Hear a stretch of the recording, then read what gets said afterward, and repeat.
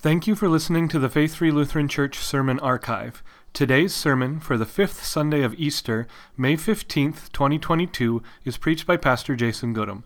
If you have questions or comments regarding today's message, please call the church office at 612-824-5527 or visit our website at faithlutheran-aflc.org.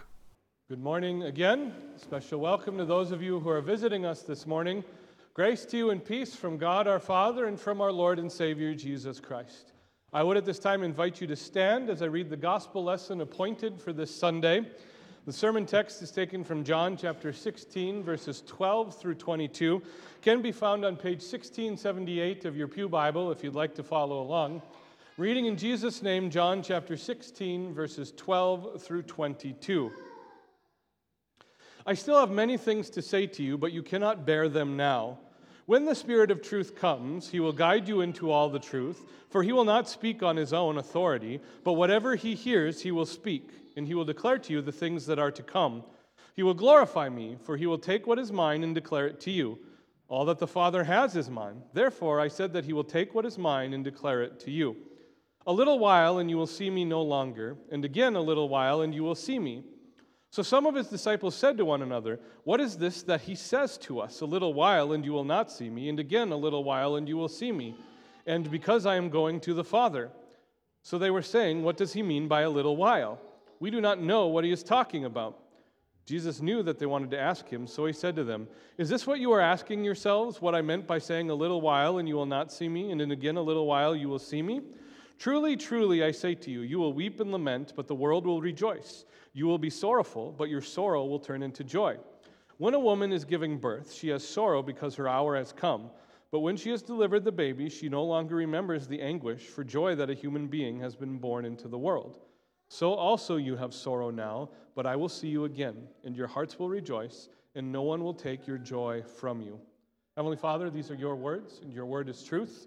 We pray this morning that you would sanctify us in the truth, that you would convict us of sin in our lives where that is necessary, and that you would comfort and encourage us with the promises of your gospel. In your name we pray. Amen. You may be seated. One of the peculiarities of the human condition, and this extends to being Christian as well, is that we believe whatever we are experiencing in the moment will be that way forever. Think about it. When you're on a spiritual high, you think nothing's going to change. And I've used this example before, but the easiest way to identify this is those of you who have been to a Bible camp. And you go to a Bible camp and everything is awesome, and you've heard a powerful speaker, and you think you've got your spiritual life figured out. You're going to go home and you're going to evangelize the entire world, and there won't be anything left for Jesus to do when he comes back. You know, that sort of thing. And then, like, Monday hits, the very next day, and you realize that spiritual high isn't going to last forever. The opposite is also true, and maybe more recognizable. When you're down in the dumps, you think that's your new reality forever.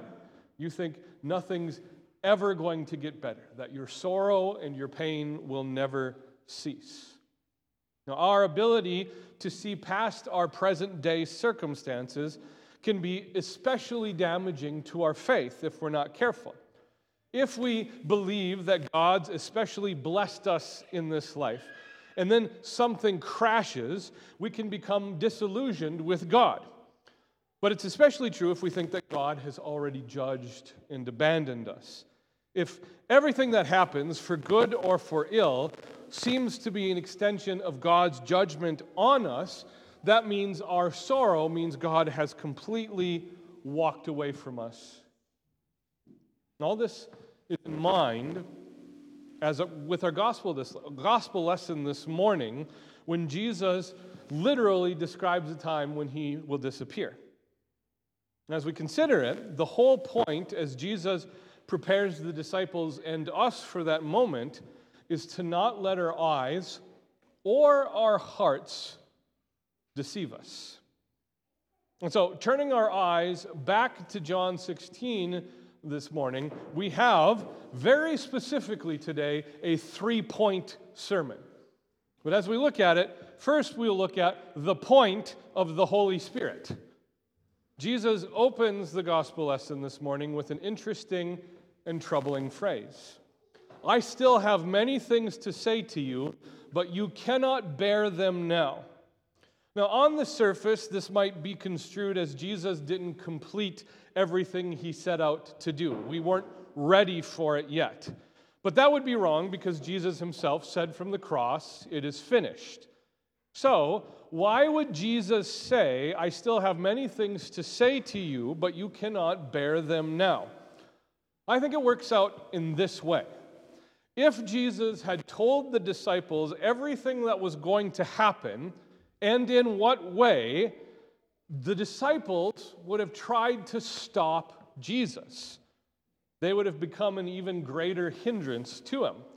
After all, we know when it comes to Peter about the "get thee behind me, Satan" passage, and we know about how Peter cut off the ear of the servant in the Garden of Gethsemane when Jesus was arrested. For Jesus to lay out God's plan in detail and in completion before the disciples, it would mean that the disciples would be fighting against those plans even more than their sinful natures were already inclined to do. Now, this works itself out for us in our lives as well. We want God to lay out a script for us to follow. But what we often get, at least from our perspective, is plot gaps in silence, leaving us feel like God has left us to muddle through life. But if God did show us everything, how often would we fight against it?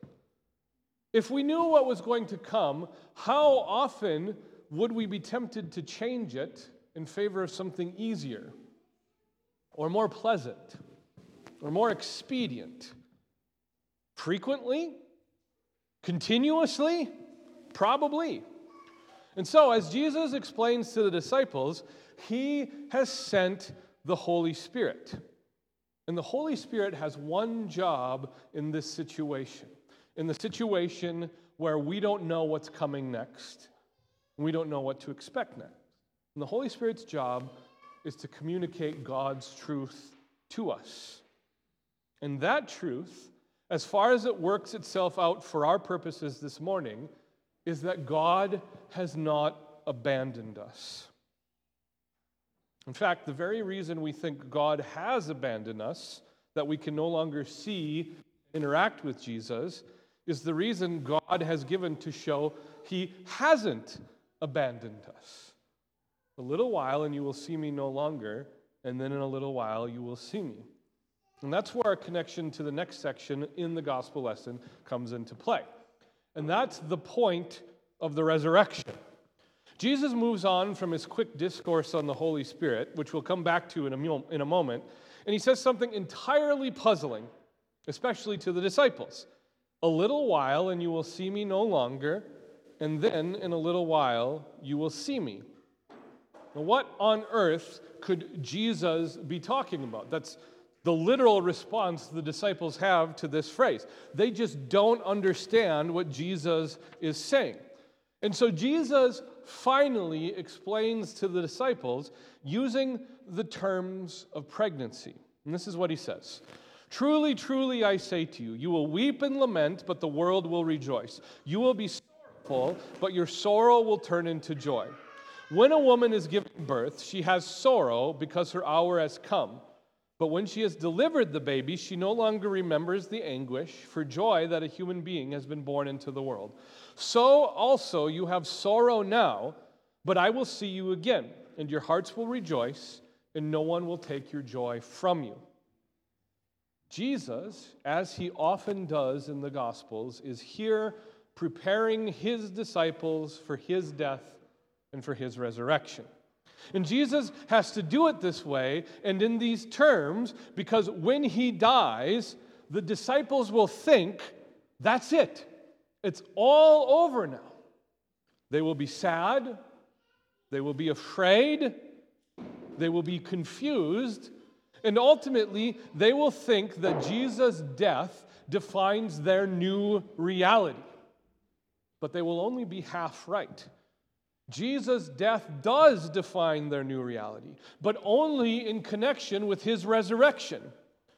But for those 3 days after Jesus' death, and even after the resurrection, as we've been discussing during Easter this season, the disciples weep, and they mourn, and they become discouraged, and they don't seem to think that life is going to get any better.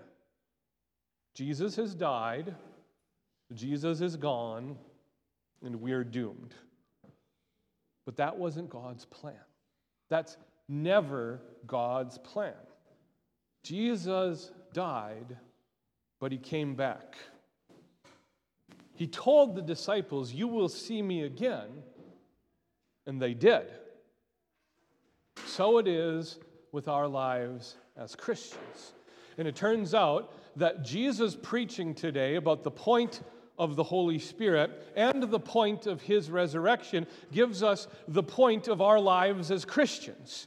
The entirety of the Christian life, our lives on earth, and the entire church age for the last 2,000 years is that Jesus' disappearance doesn't describe reality as it will always be. Jesus' ascension isn't the evidence that he has abandoned the church. Even though Jesus' absence seems to point to us at every turn that the church is losing. Jesus disappears, and the church is attacked. And the church is scattered. And the church is persecuted over and over and over again. But really, this mirrors our lives. How often does something awful happen to you in your life, and you immediately think that God has turned his back on you and abandoned you? How often do you think something bad in your life is divine retribution for something you've done? There seems to be no end to our troubles in life, to our sorrow, to our suffering, to our stress. And as the misfortune and calamity build, it seems like God gets farther and farther away. But Jesus' message to his disciples and Jesus' message to you and me is one and the same. A little while, and you will see me no longer. And again, a little while, and you will see me. And even then, we might still object if we know what's coming. A little while, it's been 2,000 years. But we fail to remember, and we actively forget that all time pales in comparison with eternity. And this is why Jesus' promise in our gospel lesson is what we must be focused on. I will see you again, and your hearts will rejoice, and no one will take your joy from you. This then is what takes us back to the Holy Spirit. The Holy Spirit wasn't given to fill in the gaps of God's plan in our lives, although he does lead and guide us. The Holy Spirit, if you'll remember, was given so that he can communicate God's truth to us. And this is God's truth that must govern the entirety of our lives. Jesus died, Jesus rose again, and he did all this for you. To forgive your sins, to reconcile you to the Father, and to grant you eternal life. When you think that God has abandoned you, when Satan deceives you into thinking God has abandoned you because of your sins, or when you deceive yourself into thinking that all sorrow and suffering in your life means that God has abandoned you, when all this piles up in your life and weighs you down, these are the reasons why God has sent you the Holy Spirit. God has come to declare truth to you. You are a sinner. That is God's truth. But God hasn't abandoned you. He has sent Jesus to die in your place, and Jesus has risen again to conquer sin, death, and the devil for you. You do suffer, and you will suffer. This is God's truth. But your suffering isn't a measurement of God's opinion of you. Jesus Christ on the cross, in the place, and with an empty in your place, and with an empty tomb, is evidence of what God's opinion is of you all the time. If you find yourself convicted of, or even threatened to be overwhelmed by your sins, God's truth is this: repent, confess your sins, because Jesus has won the victory for you, and you will certainly be forgiven. Every time you repent of your sins, God meets you with forgiveness. And if you find yourself overwhelmed by the troubles and the turmoil of life, this is God's truth. Do not be afraid. Hear the words of Jesus to his disciples, because they are for you as well. I will see you again, and your hearts will rejoice, and no one will take your joy from you. Jesus has not abandoned you. He will see you again, because Jesus is coming back. And we know that Jesus is coming back because he is risen. He is risen indeed. Alleluia. And now may the peace of God, which surpasses all understanding, guard your hearts and your minds in Christ Jesus our Lord. Amen.